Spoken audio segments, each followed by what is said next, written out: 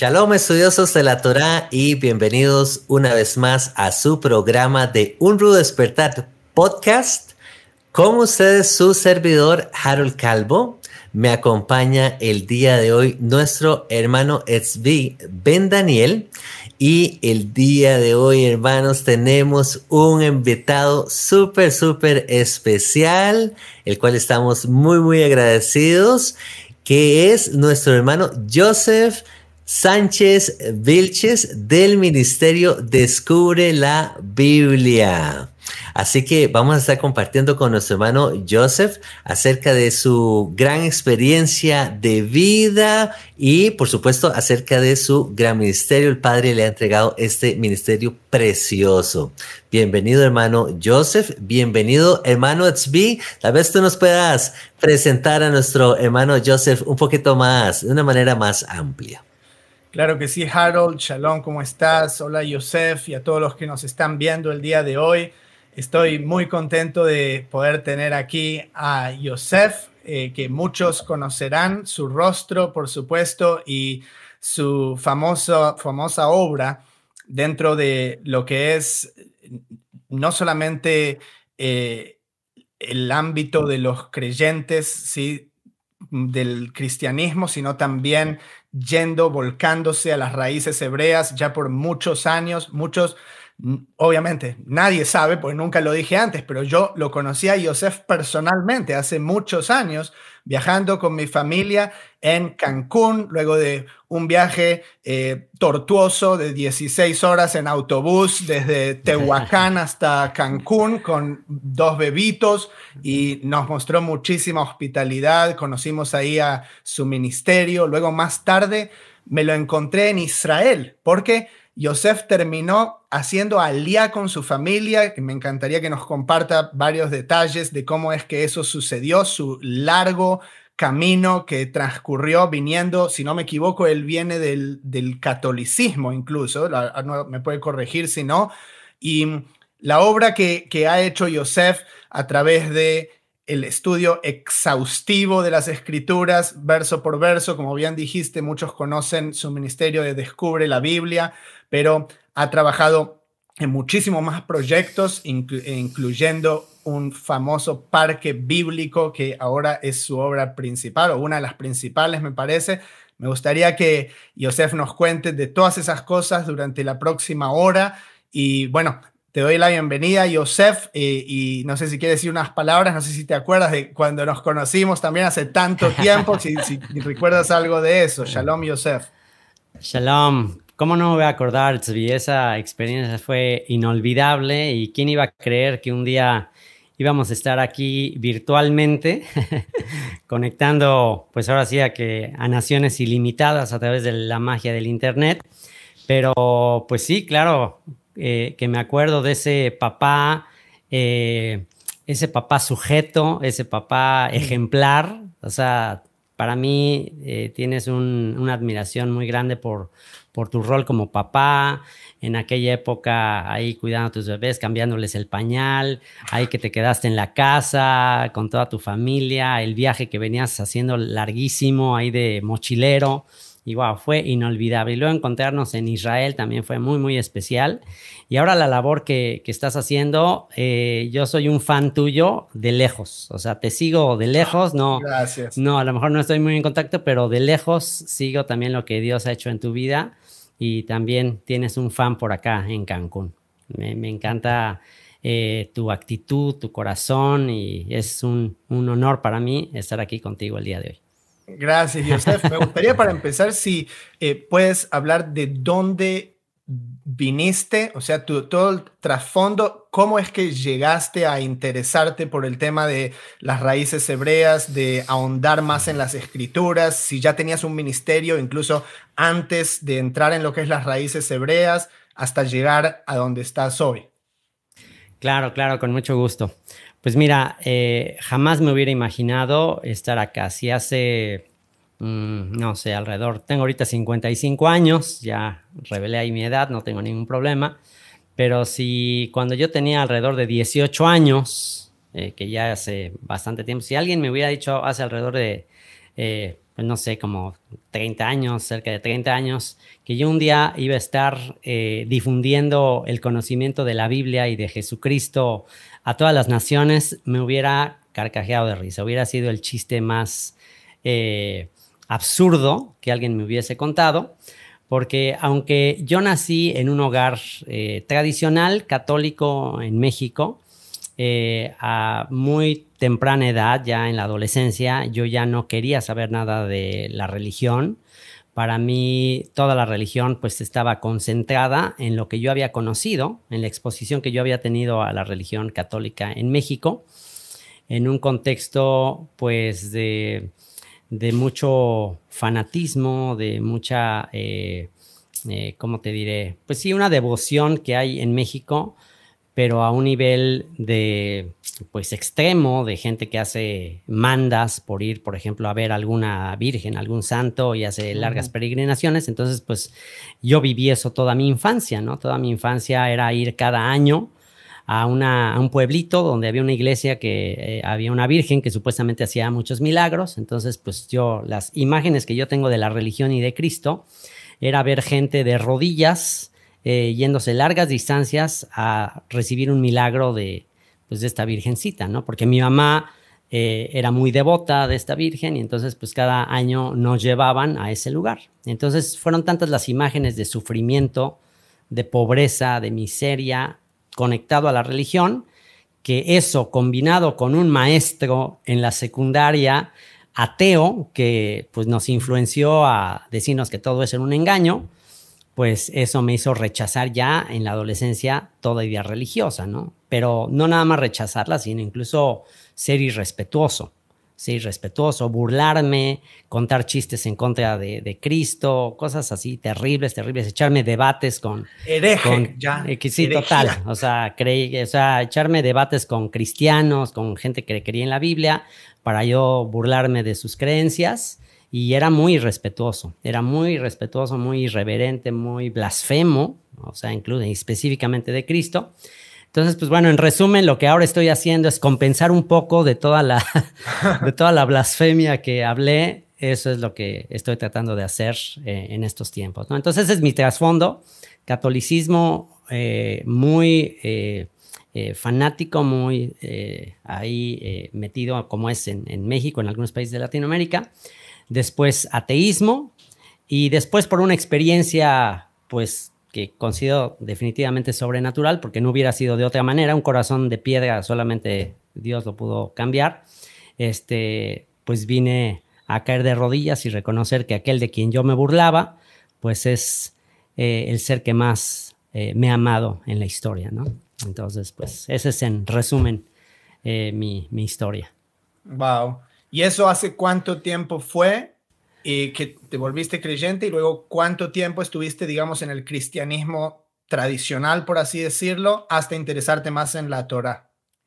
Pues calculo que mi rebeldía, mi rechazo a todo lo religioso comenzó alrededor de los 13 años y luego alrededor de los 19, 20 años fue que conozco de Cristo ya en otro contexto, por una experiencia, les digo, pues un poco sobrenatural. Esa experiencia me llevó a estar más abierto, más sensible a escuchar, y escuché el mensaje de Cristo, pero ya fuera del contexto católico. Ahora lo escuché en el contexto evangélico protestante, a raíz de que una familia en Estados Unidos me compartió de Cristo, pero desde la perspectiva ya de Estados Unidos, más evangélico, que pues eso me choqueó, me sorprendió, porque viniendo de un cristianismo católico, de repente conocí el cristianismo que se practica en Estados Unidos protestante, pues fue una gran diferencia. Y digamos que ahí en el cristianismo estuve pues desde alrededor de los 20 años como hasta los... pues, como por 10 años duré en el ámbito cristiano evangélico hasta que me empecé a interesar en las cuestiones ya más relacionadas con Israel, los orígenes de la Biblia y todo lo que estoy haciendo hoy. Excelente. ¿Y fue ahí, sí, adelante, pero yo, sí, fue ahí entonces que llegaste a escuchar o aprender un poquito más acerca de las raíces hebreas, el estudio de la Torá. Pues mira, digamos que lo que me llevó al estudio de la Torá, las raíces hebreas, fue un paso intermedio. Y de hecho es algo que quizás está conectado con lo que es Descubre la Biblia, ¿no? O sea, el énfasis que hacemos en Descubre la Biblia, o quisiera hacer, no tanto es las raíces hebreas, sino más bien el descubrir la Biblia. A mí lo que me llevó a las raíces hebreas, a querer conocer los orígenes judíos de Yeshua, etcétera, fue el conocer un ministerio en los Estados Unidos cuyo énfasis era el estudio sistemático de la Biblia verso por verso. Digo, a diferencia de todos los ministerios e iglesias que visité, porque en mi hambre, en mi búsqueda de conocer mejor a aquel que dio su vida por mí, pues recorrí toda clase de denominaciones, ¿no? O sea, al principio cuando salí del catolicismo y conozco el cristianismo, pues yo pensé que era una iglesia unificada. Yo pensé que pues el cristianismo protestante pues era solo una iglesia. Así como la iglesia católica pues es una sola, pues pensé que en el cristianismo evangélico pues todo era una sola iglesia, ¿no? Pero cuando empiezo a descubrir que hay diferentes pastores, denominaciones, énfasis, entonces ahí sí ya pues dije, pues ¿cuál es la verdadera, no? Entonces pues recorrí la mayoría de esos diferentes movimientos cristianos protestantes hasta que conocí un ministerio que con el cual me identifiqué mucho, que es un ministerio en Estados Unidos que se llama Calvary Chapel, con un pastor que se llama Chuck Smith, un movimiento que inició en la década de los 60, alcanzando a muchos hippies, a mucha gente, muchos jóvenes en Estados Unidos. Y el énfasis de este ministerio era el estudio verso por verso de la Biblia. Ese era su énfasis, estudiar la Biblia verso por verso. Eso fue lo que revolucionó a toda esa generación de jóvenes hippies, causó el movimiento de Jesús, de Jesus Movement, se conoce en Estados Unidos, y eso me cautivó. Yo considero que hay tres parteaguas o tres grandes momentos en mi fe. El primero fue obviamente conocer a Cristo, a Yeshua como mi Salvador. El segundo fue descubrir el estudio sistemático de la Biblia, no temático, no agarrando énfasis, y pues por eso me di cuenta que las denominaciones tienen sus énfasis, porque al no tener un estudio digamos que amplio, verso por verso, pues agarran algún énfasis y de ese énfasis como que no salen. Entonces cuando conozco el ministerio de Calvary Chapel, me gusta mucho su balance, me gusta mucho su equilibrio, su amplitud de todas las escrituras. Y entonces yo entro al tema de estudiar la Biblia verso por verso. Al ver que en español no había mucho de eso, empecé yo a hacer los comentarios en español para darle al mundo hispano una alternativa de esos estudios en inglés. Y en ese recorrido de la Biblia verso por verso es que descubro las raíces hebreas, porque no tienes de otra. Si estudias la Biblia, vas a llegar al Jesús judío. Si estudias la Biblia, realmente vas a llegar al pueblo de Israel. Si no estudias la Biblia, pues bueno, vas a crear toda clase de denominaciones y de teléfonos descompuestos, ¿no? Entonces yo creo que esas son las tres etapas. Yosef, ¿hubo algún versículo o versículos en particular? Obviamente en la Torá ya el cristianismo ni siquiera estudia lo que es el Pentateuco, ¿sí? Obviamente. Exacto. Cuando tú lo estás estudiando estás viendo, ¿qué pasó con todas estas cosas? ¿Qué pasó los 10 mandamientos que no observamos el Shabbat? O tal vez fue una combinación, o tal vez fue cuando viste algo, qué sé yo, Yeshua, cuando dice, no vine a abolir la Torá, o cosas así. ¿Hubo algo en particular? Pues mira, en el ámbito ya específico de las raíces hebreas, o sea, una vez que ya recorro todo la Biblia verso por verso, y que bueno, en ese sentido, el movimiento de Calvary Chapel son muy pro-Israel también, por lo mismo.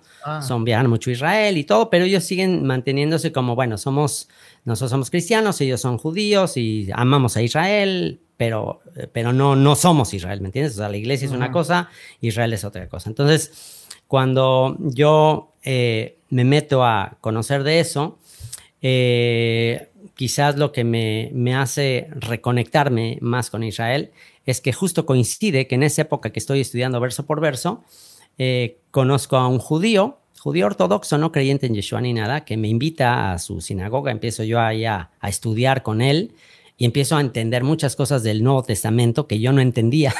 ¿Esto es en México? Esto en México. O sea, empecé a entender cosas del Nuevo Testamento que no entendía en un contexto cristiano. O sea, hazme favor, entendí el Nuevo Testamento en una sinagoga judía, no en una iglesia cristiana. Y pues bueno, hay infinidad de pasajes, ¿no? Infinidad de pasajes que creo que dos temas de las raíces hebreas que pues obviamente revolucionan a cualquier cristiano. El tema de la identidad, el tema de que Dios no tiene dos pueblos, de ambos pueblos hizo uno, o sea, tiene un pueblo, una esposa, etcétera. Entonces, en ese tema de la identidad, pues quizás el pasaje de Juan capítulo 11, cuando Caifás profetiza que Jesús habría de morir no solo por la nación judía, sino para congregar en uno a los hijos de Dios que estaban dispersos. Entonces, wow, ese pasaje me revolucionó porque pues yo lo había leído miles de veces y pues decía, los hijos de Dios que están dispersos. Pues bueno, cualquier persona, hijo de Dios que esté entre las naciones, pero cuando entiendo quiénes son esos dispersos en las naciones y que están conectados obviamente con Judá, y que luego ahí mismo en el pasaje dice que desde ese momento Jesús ya no andaba abiertamente entre los judíos, sino que se fue a la región contigua, al desierto, a una región llamada Efraín. No, pues eso ya, o sea, fue la caja de Pandora que se destapó. Entonces, ese en el tema de la identidad. Y en el tema de la Torá, de la vigencia de la Torá, bueno, pues basta leer la carta a los romanos. O sea, ya, la carta a los romanos, pues lo que mismo Yeshua dijo, aunque pues obviamente Yeshua dijo muchas más cosas, practicó mucho más cosas, pero el típico pasaje de Mateo capítulo 5, donde dice, no he venido a abrogar la ley de los profetas, sino a cumplirlo, ¿no? Entonces, pero pues ya obviamente que la identidad, el tema de la identidad, ya automáticamente vas a entender que es el pueblo del pacto y pues la Torah es el legado para el pueblo, ¿no? Lo cual... Sí, adelante, perdón, nada más rápidamente. Quisiera nada más invitar a nuestra audiencia aprovechar para que visiten la página del hermano Yosef, la cual es descubreLaBiblia.org. .org. Ahí ustedes van a encontrar lo que es el instituto virtual, lo que es este gran trabajo que ha hecho el hermano Yosef de hacer el estudio verso por verso. Hermano, se los garantizo. Ustedes van a quedar impresionados, además de que les va a edificar en gran manera. Y bueno, mucho más material y ahí a través de esta misma página ustedes se pueden poner en contacto con el hermano Joseph. Adelante, hermano Tzvi. Sí, no, quería tocar acerca del tema de la identidad, Yosef. Tú dices que tuviste esta experiencia en una sinagoga con un judío ortodoxo. ¿En algún momento pensaste como irte del otro lado, por así decirlo? Decir, bueno, sí, este es mi camino, tal vez sí me voy a convertir al judaísmo. Sé que vos también me habías dicho que tal vez tienes algún tipo de trasfondo judío en tus antepasados, porque al final tú terminaste en Israel. Entonces, dime un poco cómo es que llegaste a ir a Israel, porque tú no creciste como judío, ¿cierto? Claro. Pues mira, una vez que comprendo el tema de la identidad y del misterio que estaba oculto, que descubre el apóstol Pablo, de ir en búsqueda de las ovejas perdidas de la casa de Israel, en fin, todos esos temas, pues yo ni siquiera sin investigar mi tema familiar, genealógico, todo ese tema, ya nada más con lo que está escrito en la palabra, pues con eso yo siento pues una convicción de pertenencia, una convicción de yo soy parte de esto, ¿no? En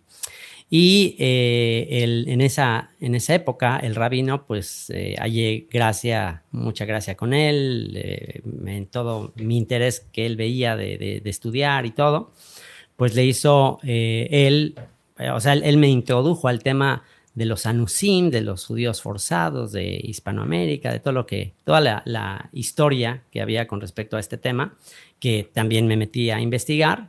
Entonces, una vez que me meto a investigar ese tema y que pues me doy cuenta que sin duda hay ese tipo de conexión de mi parte, pues es el mismo rabino el que me invita, no a una conversión, sino a un retorno, porque él no lo llamó como una conversión. Él dice, no, pues ¿por qué no intentas eso? Que es raro, o sea, es raro para un rabino que él... Rarísimo, pues para el que no sabe, o sea, uno cuando va a un rabino y le dice, me interesa convertirme al judaísmo, está la famosa historia, el rabino le dice, no, vete de aquí.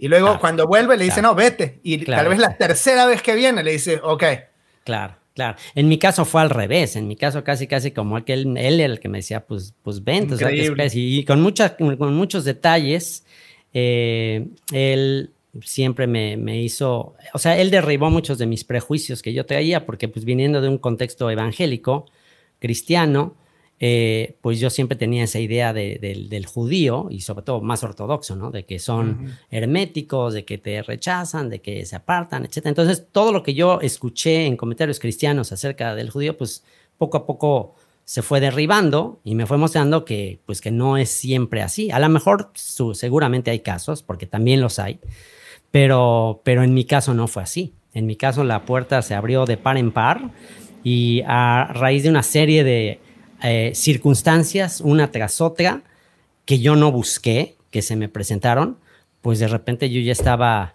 en Israel como ciudadano y diciendo, wow, o sea, ¿qué estoy haciendo acá? O sea, qué historia solo de película, solo Dios pudo hacerlo, ¿no? Toda tu familia, tú y toda tu familia hacen entonces aliyá. Exacto. Y te quería consultar. Porque, tal como lo dice Tzvi, el tema puede ser un poquito, los rabinos pueden ser un poquito celosos con el asunto de la creencia en Yeshua como el Mesías. ¿No fue este aspecto como tal vez una traba a la hora de hacer aliyá? ¿O no fue un tema tal vez que se trata? Jamás fue. Lo que pasa es que en temas de aliyá realmente es más enfocado a la parte de gobierno, a la parte política, que ellos, una vez que ya tienen el requisito de parte de los rabinos de la conversión y todo, ellos ya se enfocan en esa parte migratoria y ya ese tema ni se toca, ¿no? Lo apruebo. Sé que hay casos que sí, sé que hay casos, porque bueno, es muy sonado de casos que han tenido trabas, pero como les digo, en nuestro caso todo fue una continua luz verde que nos mostró que era plan de Dios que hiciéramos eso, ¿no? Qué hermoso. ¿Y cuánto tiempo, mano, Joseph, estuviste allá con tu familia en Israel, viviendo en Israel? Estuvimos 5 años, alrededor de 5 años. Exacto. ¡Wow! ¡Qué gran experiencia! ¡Qué bonito! ¿Y qué tal con la lengua hebrea? ¿Pudiste aprender hebreo también? ¿O ahí estás en el proceso? Tzvi me va a entender esto. העברית שלי כמו עברית של שוק. הוא יכול להבין אותי, ¿ok? Tú me entiendes. Mi hebreo es como de shuk. Mi hebreo es como de Ole Hadash, como de shuk, le llamamos. Un hebreo de mercado, un hebreo para ir al súper, un hebreo para ir al mercado, un hebreo para salir adelante. Estudié en Israel. Bueno, pues es un requisito como nuevo inmigrante, tomar un año de instrucción, alrededor de un año de Ulpan, que es una escuela de hebreo intensivo, de alrededor de 7 horas diarias. Entonces sí fue una inmersión total. No me fue tan fácil porque ya no era tan joven, pero pues pasó algo raro que en el momento me era muy difícil, y es hasta estos últimos tiempos que incluso ya estando acá como que se me empieza a asentar toda la intensidad de lo que aprendí allá, ¿no? Entonces no podía yo decir que soy un erudito en hebreo ni nada de eso, pero אני מסתדר, o sea, lo suficiente, lo suficiente para entender la palabra es suficiente. Ajá. Qué hermoso. ¿Y en qué parte de Israel fue que tuviste la oportunidad de vivir? Vivimos en diferentes lugares. Vivimos un tiempo en Galilea y otro tiempo en el sur. Un tiempo en Galilea, en el norte, cerca del lago de Tiberias, del mar de Galilea. Y otro tiempo vivimos en Elat, en la frontera con Egipto. Ah, pero yo te visité en Carmel, ¿no? Exactamente. Bueno, viví en Galilea, viví un tiempo cerca del mar de Galilea y otro tiempo viví en una ciudad que se llama Carmiel, una ciudad judía nueva, ahí en medio de colonias árabes. Ahí vivimos en Carmiel. Y la gente no sabe, a veces la gente idealiza, ¿sí? el estar en Israel, ir a Israel, Y muchos a veces son golpeados ahí con la dura realidad. Una vez que ya están, no digo que sea el caso de Yosef, me imagino que a todos nos pasa eso. Bueno, yo viví, sabes, ahí en la frontera con Gaza por unos años, sí, ahí con los misiles. Con las alarmas. Sí, es otro tema, absolutamente. Y estaba pensando, Yosef dijo acerca del pueblo retornando. Aprovecho para también hacer mención, pues Yosef tiene esta comunidad virtual que se llama Amishab, ¿sí? Que probablemente tenga que ver con eso. Mi pueblo retorna, ¿sí? Toda esa idea del retorno, no necesariamente a la tierra de Israel, sino a las raíces, a el origen de la fe de Yeshua, etcétera. Y también sé que Yosef estuvo llevando a grupos a Israel. Tal vez nos puedas contar de esto, porque me imagino cuando estabas viviendo allá también se te facilitó mucho más, ¿sí? Tal vez recibir gente y hacer esos tours. Claro. Pues ahora sí que como mi nombre lo indica, mi nombre es José o Yosef. Y igual que Yosef, soy muy soñador. No estoy tan seguro de que mis sueños se van a cumplir, pero pues en mis sueños de hacer retornar al pueblo disperso a sus orígenes, a sus raíces, a su fe, pues yo soñaba, al habérseme abierto las puertas para retornar a la tierra, yo soñaba con una comunidad de creyentes de Hispanoamérica, parte del ministerio, pues que en algún momento también comenzaran a retornar, ¿no? Yo consideraba ser la primicia de más personas que se les abrieran las puertas para también retornar a la tierra. Y yo soñaba con algo como lo del Parque Histórico, que al rato hablaremos de eso, pero yo soñaba tener una especie de aldea, un lugar así tipo el Parque Histórico que hicimos acá de Descubrir la Biblia, pero en el desierto del Negev, allá en Israel. Yo soñaba con sembrar en el desierto, cosechar, cumplir las profecías que hablan de todo eso. Pero cuando empecé a ver cuánto costaban, que me habían dicho, es que hay un montón de cosas que se dicen en el ámbito de las raíces hebreas que no son ciertas, un montón de cosas que la gente idealiza, como dices, y todo. Y ya cuando estás ahí, la dura realidad te golpea. Entonces me dicen, no, hombre, ahí te regalan los terrenos en el desierto, tú llegas al desierto y te los van a regalar y puedes formar. Entonces, yo soñando con todo eso. Entonces, cuando empiezo ya a investigar el tema y pues, qué regalar ni qué nada. En media duna, 10 millones de dólares. Exacto. O sea, te cuesta más un terreno en el desierto que acá en la playa, en el Caribe, ¿no? Entonces, pues dije, no, esto está de sueño. Y pues no nada más el asunto de la tierra, la compra de la tierra, sino el proceso de aliyá, o sea, el hacer que, pues, o sea, no, para poder emigrar a Israel, pues no cualquiera lo puede hacer, no está tan fácil. Entonces, pues me di cuenta que eso era un sueño demasiado, como decimos en México, guajiro, para pensar que yo podía ser parte de eso. Decidí dejárselo al buen pastor de Israel, que es el que lo va a hacer, y cuando sea el tiempo. Y mientras tanto, dije, bueno, pues mientras que eso se cumple, voy a hacer una tierra de Gosén, y pues donde se pueda. Y pues terminé haciéndola, en vez del desierto del Negev, terminé haciéndola en la mitad de la jungla, acá en el Caribe.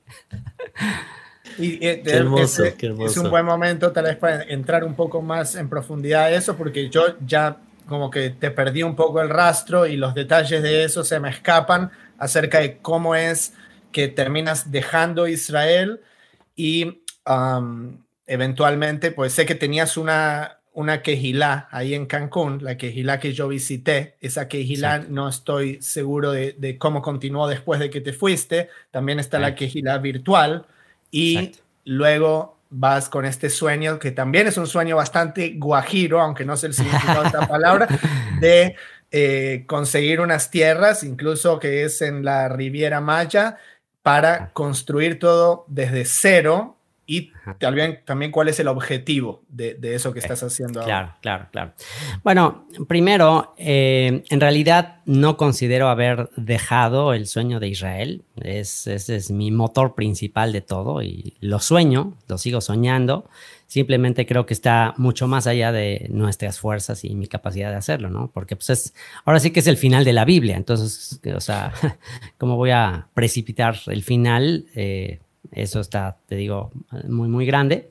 Entonces, sigue vigente el sueño de Israel. Tan es así que, bueno, hice todavía un tour esta vez. Todavía tengo muchos proyectos para hacer en Israel y pasar tiempo en Israel. O sea, ahora que concluyó esta etapa de construcción de este lugar acá en la Riviera Maya, también planeo más adelante seguir pasando temporadas en Israel. O sea, no considero haber dejado ya mi vida en Israel. De hecho, lo que más me mueve, lo que más enciende mi corazón es vivir en la tierra.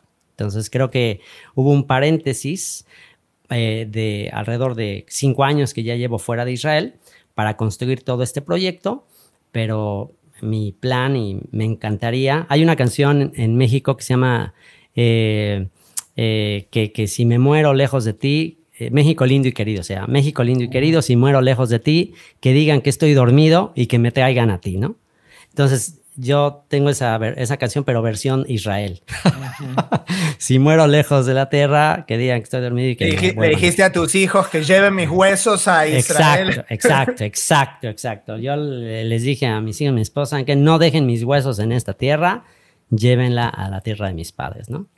Entonces, pero bueno, en este paréntesis en el que estamos, pues estamos en este lugar cuyo objetivo es traer un poco de Israel, de la historia de Israel, de la Biblia, a aquellas personas que quizás no podrán ir a Israel, pues por los costos, por lo que tú quieras, por las dificultades. De hecho, este lugar se dio en la época de pandemia.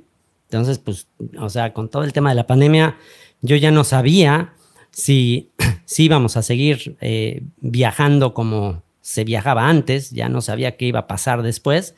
Entonces, en esa etapa es justamente cuando se desarrolla todo este concepto, todo este proyecto de una comunidad de estudio bíblico donde la gente puede tener una probadita de lo que es Israel, pero no Israel del siglo XXI, sino Israel del primer siglo, porque bueno, eso es lo que yo me di cuenta como guía de turistas en Israel, de que pues llevas a la gente en el siglo XXI a visitar Israel y se imaginan que van a ver así la Jerusalén bíblica y el Israel de hace 2000 años y pues está totalmente todo cambiado, no está tan fácil. Entonces la idea de hacer un parque histórico en este lugar es tener una probadita de Israel del primer siglo. Esa fue toda la idea y un lugar donde pudiéramos celebrar las festividades y todo, porque por mucho tiempo, sobre todo por el tiempo que me fui a Israel, nuestra comunidad se convirtió en una comunidad virtual. La quejilá que teníamos acá en Cancún, mi cuñado se quedó a cargo, de hecho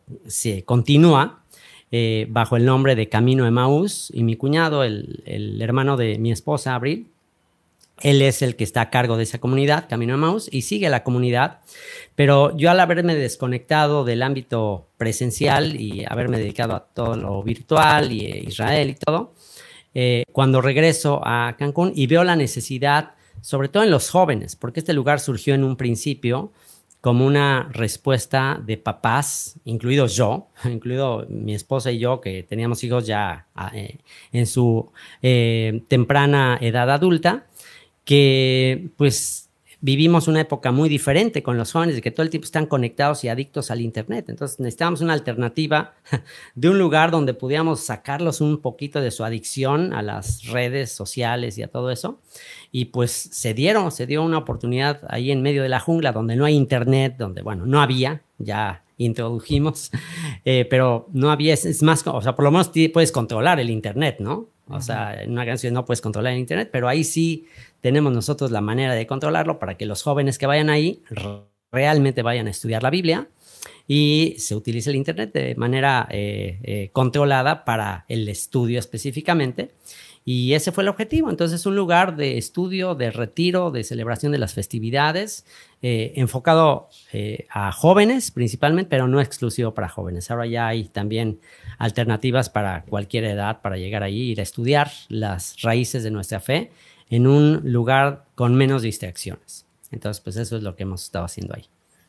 Y para todos los que nos están escuchando, ahora ¿hay algún tipo de programa que la gente puede asistir o hay algún tipo de formato o cómo manejas el tema de las visitas si alguien quisiese venir a ver lo que está sucediendo allí? Okay. O a ayudar, pues mira, perdón, o a ayudar claro, a construir. como voluntarios, etcétera. Sí, tenemos principalmente un programa de discipulado para jóvenes, te digo, dirigido a jóvenes, no exclusivo para jóvenes, y es un periodo de 3 meses, 2 meses en la primavera y 1 mes en el otoño, que coincide con las festividades. Los 2 meses de primavera es para iniciar los preparativos para Pesach, para la fiesta de la Pascua, y concluir en la fiesta de Shavuot. Entonces son los 50 días de la cuenta del Omer y todo ese periodo de festividades lo utilizamos pues para discipulado en el contexto de la fiesta de Pesach, de entender el calendario de festividades. Entonces son 2 meses intensivos de discipulado en primavera. Después en otoño es el segundo periodo para que coincida con las 3 fiestas finales, ¿no? De Yom Teruah, de Kippur y de Sukkot. Y esos son el programa que tenemos como de discipulado intensivo. Adicionalmente a eso, pues tenemos la organización de las festividades. Ya en las festividades ya está abierto para quien quiera nada más ir a las festividades. También se organizan campamentos de jóvenes y también pues hay programas de voluntariado para gente que quiere ir ahí a ayudar en todo lo que implica el mantenimiento del parque. Y bueno, pues esos son los programas que tenemos ahorita. Estilo kibutz, me imagino. Exacto, así surgió el sueño, como algo parecido a lo que es un kibutz en Israel. Qué hermoso, qué hermoso. Entonces, esta idea, hermano Yosef, del parque histórico viene siendo como la etapa después de que ustedes vivieron en Israel. Esta idea nace y es la que básicamente te lleva a devolverte a México, al área de Cancún y empezar a desarrollar este impresionante parque histórico que tienes por ahí. Exacto. Sí, como les digo, pues yo soñaba con construir algo así en el Negev o en algún lugar en Israel, pero al ver que pues eso estaba, o sea, por el tema de los precios y el tema migratorio, muchos temas que implica ir para allá, pues Dios nos mostró que pues este era el tiempo de los gentiles, ¿no? O sea, ha ocurrido endurecimiento a Israel en parte hasta que entre la plenitud de los gentiles y después todo Israel será salvo. Entonces, pues en este tiempo de la plenitud de los gentiles, que es donde los peces están hambrientos, que estamos viendo la pesca milagrosa, pues te dio la oportunidad de tener este lugar donde considero que se atan todos los cabos de lo que ha sido mi vida, ¿no? He entendido que todo en la vida es preparación para algo más. Y entonces en este lugar yo pudiera decir que se conectan todas mis experiencias. Se conecta la posibilidad de devolverle a la juventud lo que alguien me dio a mí cuando yo era joven y yo necesitaba esperanza, necesitaba mentoría, necesitaba de gente mayor que me discipulara, que me ayudara en mi inexperiencia y en mi falta de propósito y esperanza. Entonces, es devolver lo que a mí alguien me dio cuando yo era joven y que si no fuera por eso, pues yo no estaría aquí, seguro que ni siquiera viviría, ¿no? Entonces es eso, la parte deportiva, lo que me dediqué también mucho, está también considerada en estas actividades para jóvenes, la parte bíblica, o sea, está conectado todo en este lugar. Bueno, aprovechar para decirle a los hermanos, tal vez un detallito que no muchos conocen, pero nuestro hermano Yosef también fue un gran deportista. en el área de ping pong en alto rendimiento. Estuve viendo por ahí. Así que qué bonito, hermano Joseph, que también tengan la oportunidad, jóvenes, si tuvieran la oportunidad de ir a visitarte al Parque Histórico, a esta experiencia incluso de Kibutz, también impulsarlos en esa parte de atletismo, alejándolos un poquito de tanto de tecnologías y tanto de redes y tanta cosa que vemos hoy en día, ¿verdad? Pero bueno, invitar nuevamente a los hermanos a visitar la página de hermano Joseph, descubrelabiblia.org, donde encontrarán videos que, hermano, ustedes se van a quedar impresionados de este trabajo que el hermano Joseph ha llevado a cabo con este parque histórico. Mi esposa y mi persona tuvimos la oportunidad de viajar a Israel hace unos años atrás y visitar la ciudad de Nazaret. Cuando veo los videos y veo las fotos del parque histórico, hermano Joseph, tengo que decir, te felicito porque hiciste un excelente trabajo. Fue como estar mirando la propia tierra de Israel y estar viendo este lugar de Nazaret, hasta con la parte de las ovejitas y los animalitos y todo lo que tienes por ahí, las personas con sus vestimentas, esa sinagoga que tienes también que construyeron, impresionante, hermano Joseph, cómo fueron a transportar ese concepto de la tierra y llevarlo a esta tierra. Me encantó ese concepto que usaste, a ese Goshen, ¿verdad? Esa tierra de Goshen, fuera lejos de la tierra de Israel, donde la gente puede encontrar como un bálsamo nuevamente de las escrituras y volverse a nutrir y acrecentar su fe. La fe de los antiguos, ¿verdad? Entonces, donde Yosef recibe a sus hermanos. Amén, qué lindo, donde Joseph encuentra nuevamente a sus hermanos.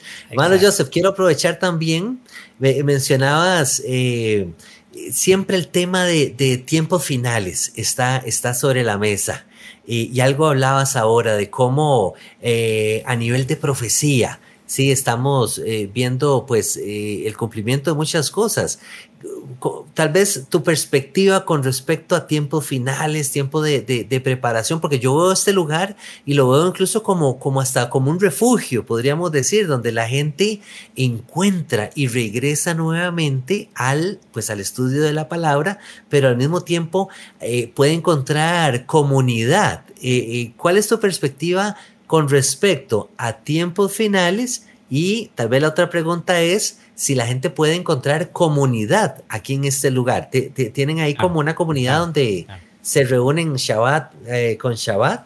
¿Cómo funciona también esa parte? Pues mira, dos perspectivas con este tema de los tiempos finales. Uno a nivel meramente secular, práctico. En una ocasión vi un video sobre lo que se necesita para sobrevivir en un lugar, o sea, hablando de, bueno, si algo sucediera, no necesariamente un video religioso ni nada que ver con la fe, pero hablaban de qué clase de características necesita un lugar para garantizarte la supervivencia en ese lugar con menos recursos, con menos energía. Y número uno, obviamente, pues es agua, ¿no? Un lugar donde haya agua en abundancia, donde no batalles con agua, que es lo principal. Uh-huh. Entonces, bueno, eso número uno. Número dos, tierra fértil. Un lugar donde la tierra sea fértil, donde sea fácil sembrar, cosechar, etcétera.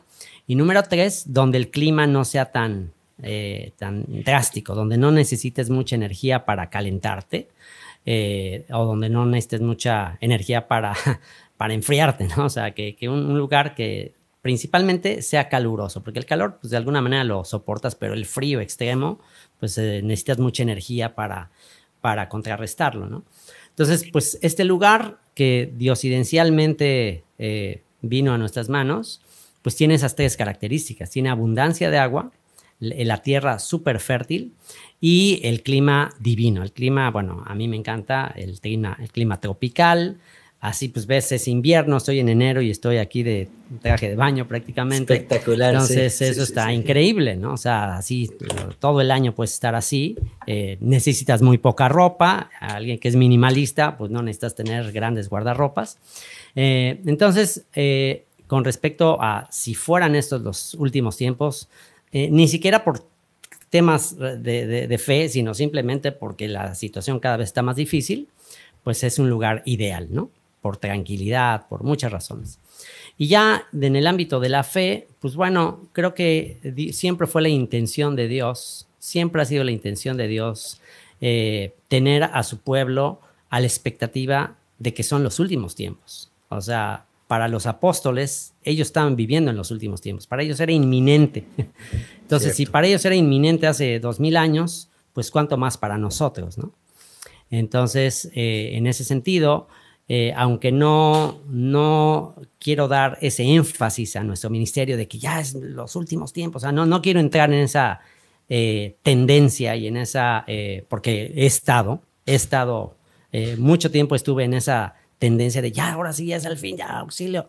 O sea, sin estar en esa exageración, sí estar velando. O sea, no cabecearnos, no dormir, no decir, bueno, nuestro Señor tarda en venir, ¿no? No, hay que estar a la expectativa, hay que estar pensando de que podría ser ya, y qué honor, qué privilegio, y hay que simplemente estar preparados, ¿no? Entonces creo que circunstancialmente este lugar se nos dio para eso, y efectivamente sí ya existe una pequeña comunidad, todavía no es una comunidad muy grande, pero ya hay algunas familias que ahora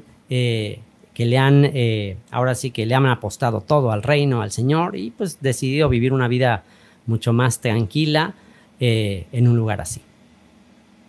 Qué interesante, ¿eh? Estas familias que me hablas son personas que se movieron, que están cerquita del área del área donde estás tú, del parque histórico. No es como una propiedad gigantesca donde están viviendo ahora todos ustedes, sino que es personas que están viviendo cerquita del área. Exacto, por así decirlo. Sí, es gente que se movió. Lo que pasa es que el lugar, el parque histórico, está cerquita de un pueblito que se llama Solferino. Está como a 7 minutos del parque. Entonces, en el pueblito, pues es un pueblito muy chiquito de 799 habitantes. Hay un letrero en la entrada. Hay un letrero en la entrada del pueblito que dice habitantes 799. O sea que ya con nosotros ya pasamos los 800. Y llegamos ahí. Entonces llegaron ya algunas familias. Te digo, no muchas. Digamos que gente ya establecida y familias ya establecidas de ahí. Alrededor de 6, 7 familias que ya están ahí viviendo en el pueblito. Y ese es el plan. El plan es que pues tanto en el pueblito o ahí, pues alrededor del pueblito hay mucho terreno para ahí llegar, comprar un terrenito y empezar a construir, sembrar tus alimentos y vivir en comunidad y tener ya una sinagoga ahí a la que se puede asistir y un lugar donde uno se puede congregar. Súper bien, excelente. Qué experiencia más hermosa y qué testimonio más tremendo nos has compartido, hermano Yosef. Tal vez la última consulta que quería expresarte era con respecto al tema de... Es una pregunta personal, con respecto al tema del nombre del Altísimo. Queríamos escuchar tal vez tu perspectiva con respecto a lo que es la pronunciación del nombre del Altísimo, dado que has tenido también tanta experiencia viviendo en la tierra de Israel, compartiendo con rabinos, has estudiado toda la escritura de tapa a tapa. ¿Cuál es tu posición con respecto a esto? Ok, pues mira, algo que he estado quizás siempre buscando es un sentimiento de familia unida. Quizás al venir de una familia pues con tantos conflictos, vengo de una familia muy numerosa. Fuimos 8 hermanos, mis papás ya mayores y todo. Entonces pues vengo de una familia que, aunque no podíamos decir que fue todo negativo, cosas muy lindas también, pero pues sí, vivimos muchas cosas de diferencia de opinión. Entonces a mí me estresa mucho, quizás por ser el menor de 8 hermanos y yo siempre hacerla de referee, me estresa mucho el pensar que hay tantas contiendas, divisiones, ¿no? Entonces quizás en el ámbito cristiano, cuando vi tantas divisiones, me di cuenta, bueno, pues la clave es la Biblia y no tantas estarse peleando por tendencias o divisiones. Claro. Tenía yo la esperanza de que en el ámbito de las raíces hebreas hubiera más unidad, y cuando me di cuenta que de los temas que más causan división es el tema de cómo se pronuncia el nombre, y el tema del calendario y todas esas cosas, dije, no puede ser. O sea, yo deliberadamente, y una vez más por el trasfondo que traigo, decidí no entrarle a esa controversia. Decirle, ¿sabes qué? Que cada quien le llame como quiera, que cada quien pronuncie el nombre como quiera. Yo, en lo personal, considero, y con mi básico conocimiento de hebreo, considero que lo importante no es la pronunciación del nombre, sino que entendamos lo que significa el nombre, ¿no? Porque estoy convencido que la única manera de tener la absoluta certeza de cómo se pronunciaba el nombre es teniendo una grabación de Moisés diciéndolo. Y como no tengo una grabación de Moisés diciéndolo, y hay muchos eruditos que te aseguran que es así, y luego otro erudito te asegura que no es así, que es de la otra manera, dije, ¿sabes qué? Mejor espero a la grabación de Moisés, o mejor espero a que Moisés me lo diga. Y lo importante es entender qué es qué significa el nombre, ¿no? Así el que es. Será, el que es y el que fue, ¿no? O sea, el que siempre, el eterno, el que siempre existe.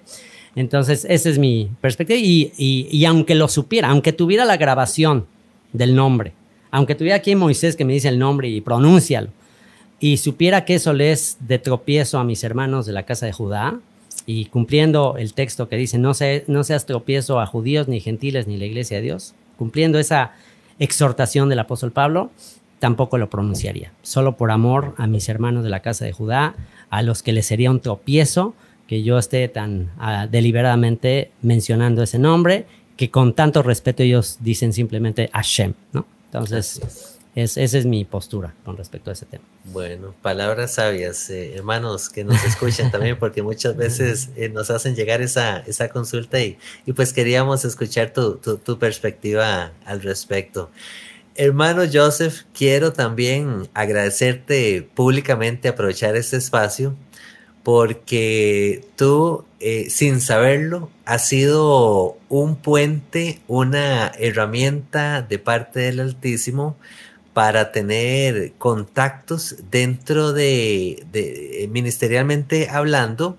En alguna oportunidad tuviste como invitado al hermano Mario Sabán también, claro, del cual yo he disfrutado muchísimo las charlas que el señor Mario Sabán ha compartido a través de tus canales. Así que el haberlo tú invitado a él, pues para mí fue, bueno, una bendición increíble, que hasta el día de hoy vuelvo a escuchar esos mismos audios y que son extensos de 3, 4, 5 horas de tanta historia de primer siglo, segundo siglo, tercer siglo y cuarto. Bueno, increíble. Así que el día que tengamos la oportunidad también de compartir con el señor Mario Sabán, vamos a estar agradecidos con él de que se puso en contacto contigo. Así que para que sepas que ha sido de gran bendición dentro de la comunidad de muchas maneras, tal vez sin que tú lo supieras, pero quería que lo supieras en este momento. Hermano Tzvi, si tuvieras alguna otra... Lo que muchos no saben, iba a decir, también tuvo Yosef, si no me equivoco, al famoso Adolfo Reutemann, ¿sí? Que trabaja en el Museo de Jerusalén, el Museo de Israel. Él es también argentino, ¿sí? Si no me equivoco. Exacto. Sí, a Sabán, Reutemann, mi persona, ya es Messi, sí, Messi, ya, el Papa. Y Reutemann, mira, Jesús no era argentino, no. No, ya sería el colmo. Ahí ya me van a matar en los comentarios. Dominarían el mundo ya. Blasfemia.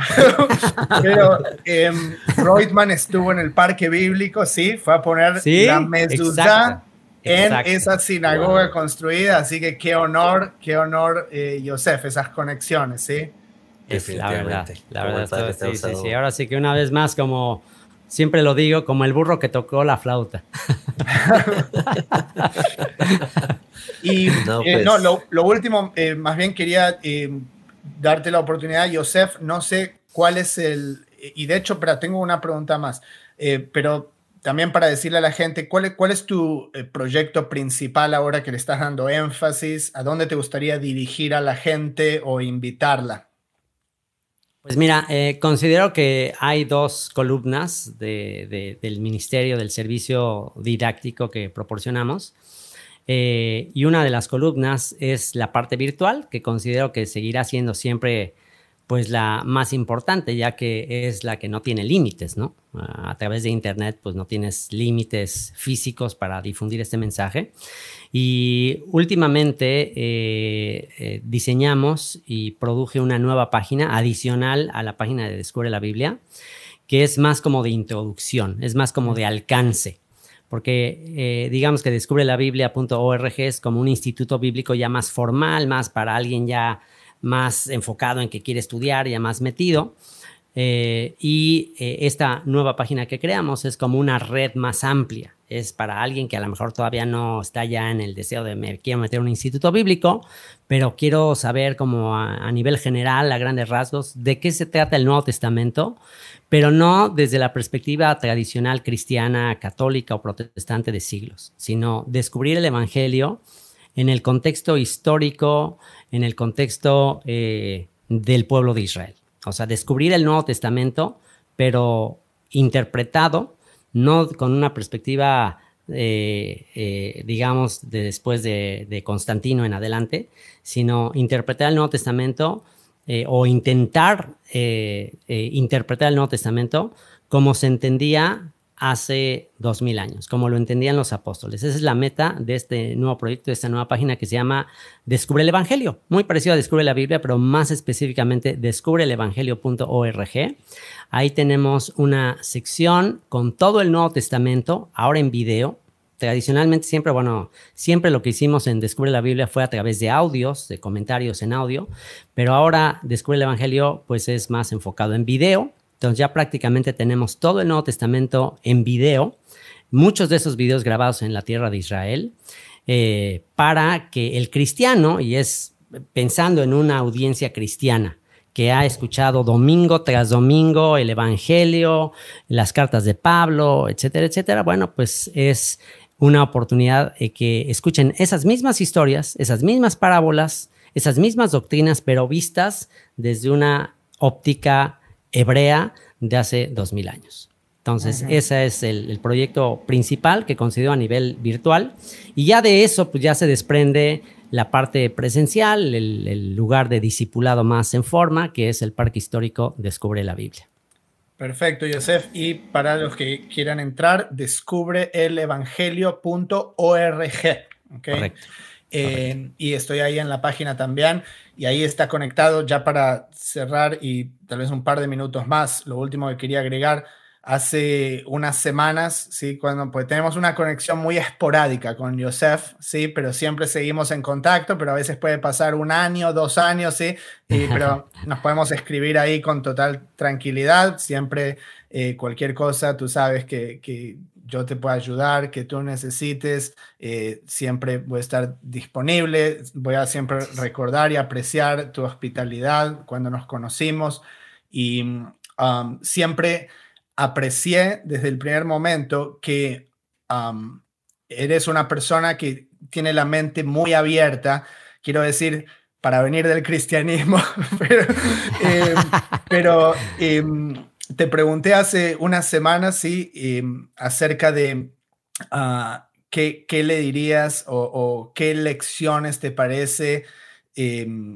Yo tengo un hijo que tiene 12 años ahora, ¿sí? Entonces estoy entrando en una zona turbulenta, ¿sí? Que tú ya vas terminando, pero algunas de las cosas, de hecho tú fuiste bastante específico, ¿sí? En lo que me respondiste, y tiene que ver con la página esta, ¿sí? Lo que estás tratando de volcar ahí, que son estos 3 pasos, y te voy a dar un par de minutos si quieres hablar de ello, que es evangelizar, discipular y congregar, que cuando lo escucho también igual puede sonar un poco, desde mi perspectiva judía, como si un poco cristiano, pero hablando con Yosef y viendo que él tiene, como digo, la mente abierta, cuando él explica qué significa cada una de estas cosas, significa muchísimo más que lo que significa para, digamos, un cristiano promedio, ¿sí? Entonces, Yosef, solo si quieres en un par de minutos decir un poco sobre esos 3 pasos que son tan importantes para la instrucción de la siguiente generación. Correcto. Bueno, estos 3 puntos surgieron de una pregunta que me agarró en Offside, ahí, Zvi, con respecto a la etapa que está viviendo como papá, de adolescentes y que están llegando a su edad temprana como adultos. Y él me preguntaba que qué consejo le daría, ¿no? Y bueno, de entrada me siento pues muy agradecido, muy honrado de que Tzvi, alguien como Tzvi, me haga esa pregunta. Y yo le contesté, pues después de pensarlo un poquito, pues justamente con el énfasis que le estoy dando a esta nueva página de Descubre el Evangelio, donde en esa página, a diferencia de Descubre la Biblia, que te metes a Descubre la Biblia, es un océano de información, de por dónde empiezo. Hay gente que dice, bueno, ¿por dónde empiezo? ¿No? Bueno, empieza por Génesis, pero son más de 3,000 horas de estudio. Pero en esta página de Descubre el Evangelio traté de hacerlo todo muy minimalista, muy concreto, muy al grano. Y esta página está dividida en 3 secciones: evangelizar, discipular y congregar, que considero que son las etapas claves en la proclamación de nuestra fe. La primera sección, evangelizar, bueno, pues yo le decía, tenemos que asegurarnos de evangelizar a nuestros hijos. Tenemos que asegurarnos de que por lo menos nuestros hijos conocen qué es el evangelio, qué es el anuncio del reino, el anuncio de un rey, la renuncia a los dioses de las naciones, ¿no? Y a recibir la autoridad de aquel que nos llamó a ser parte de su pueblo. Entonces, en la parte de evangelizar es el reconocimiento de que hemos sido llamados para ser parte de una nación y tener un rey como nuestra máxima autoridad. Eso implica que aprendamos su gobierno, que aprendamos sus instrucciones, que aprendamos su forma de vida. Esa es la parte de discipular, que abarca el ser estudiantes, el ser discípulos, el recibir su pacto, sus mandamientos. Y una vez que tú recibes sus pactos, sus mandamientos, pues eso te conecta, eso te hace ir en contra de la corriente y te hace ser luz a las naciones y te hace ser parte de una nación, la nación del pacto.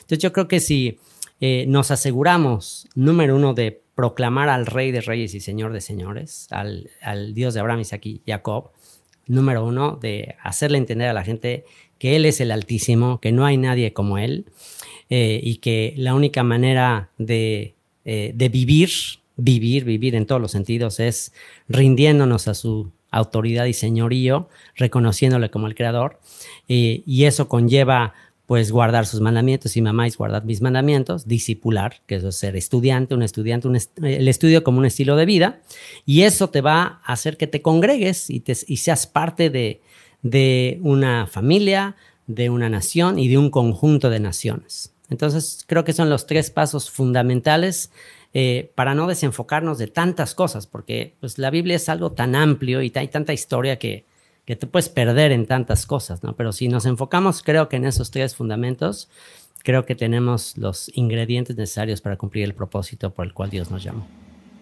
Amén. Excelente, Así es. Yosef. Muchas gracias. Bueno, de verdad que no tenemos palabras, hermano Yosef, hasta consejo nos llevamos en este programa, de verdad que sí.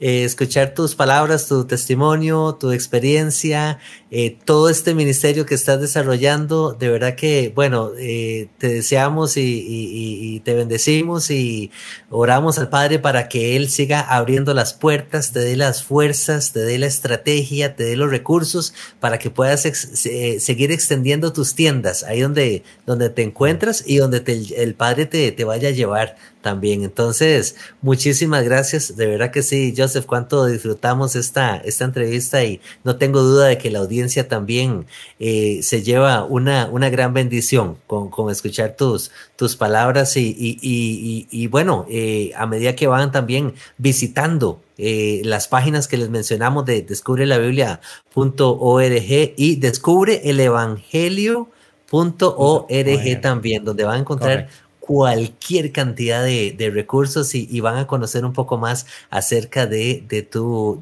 ministerio tan precioso que te ha dado el Altísimo. Así que el Eterno te bendiga, te guarde a ti, a tu familia y a los tuyos. Atzvi, muchísimas gracias por traer a tan tremendo invitado al programa y pues esperamos poder mantenernos en contacto y estamos para servirte también, mano Joseph. Y bueno, damos por concluido el programa del día de hoy, hermanos. Esperamos haya sido de bendición para sus vidas. Nos vemos hasta la próxima y que el Eterno les bendiga y les guarde. Shalom, shalom.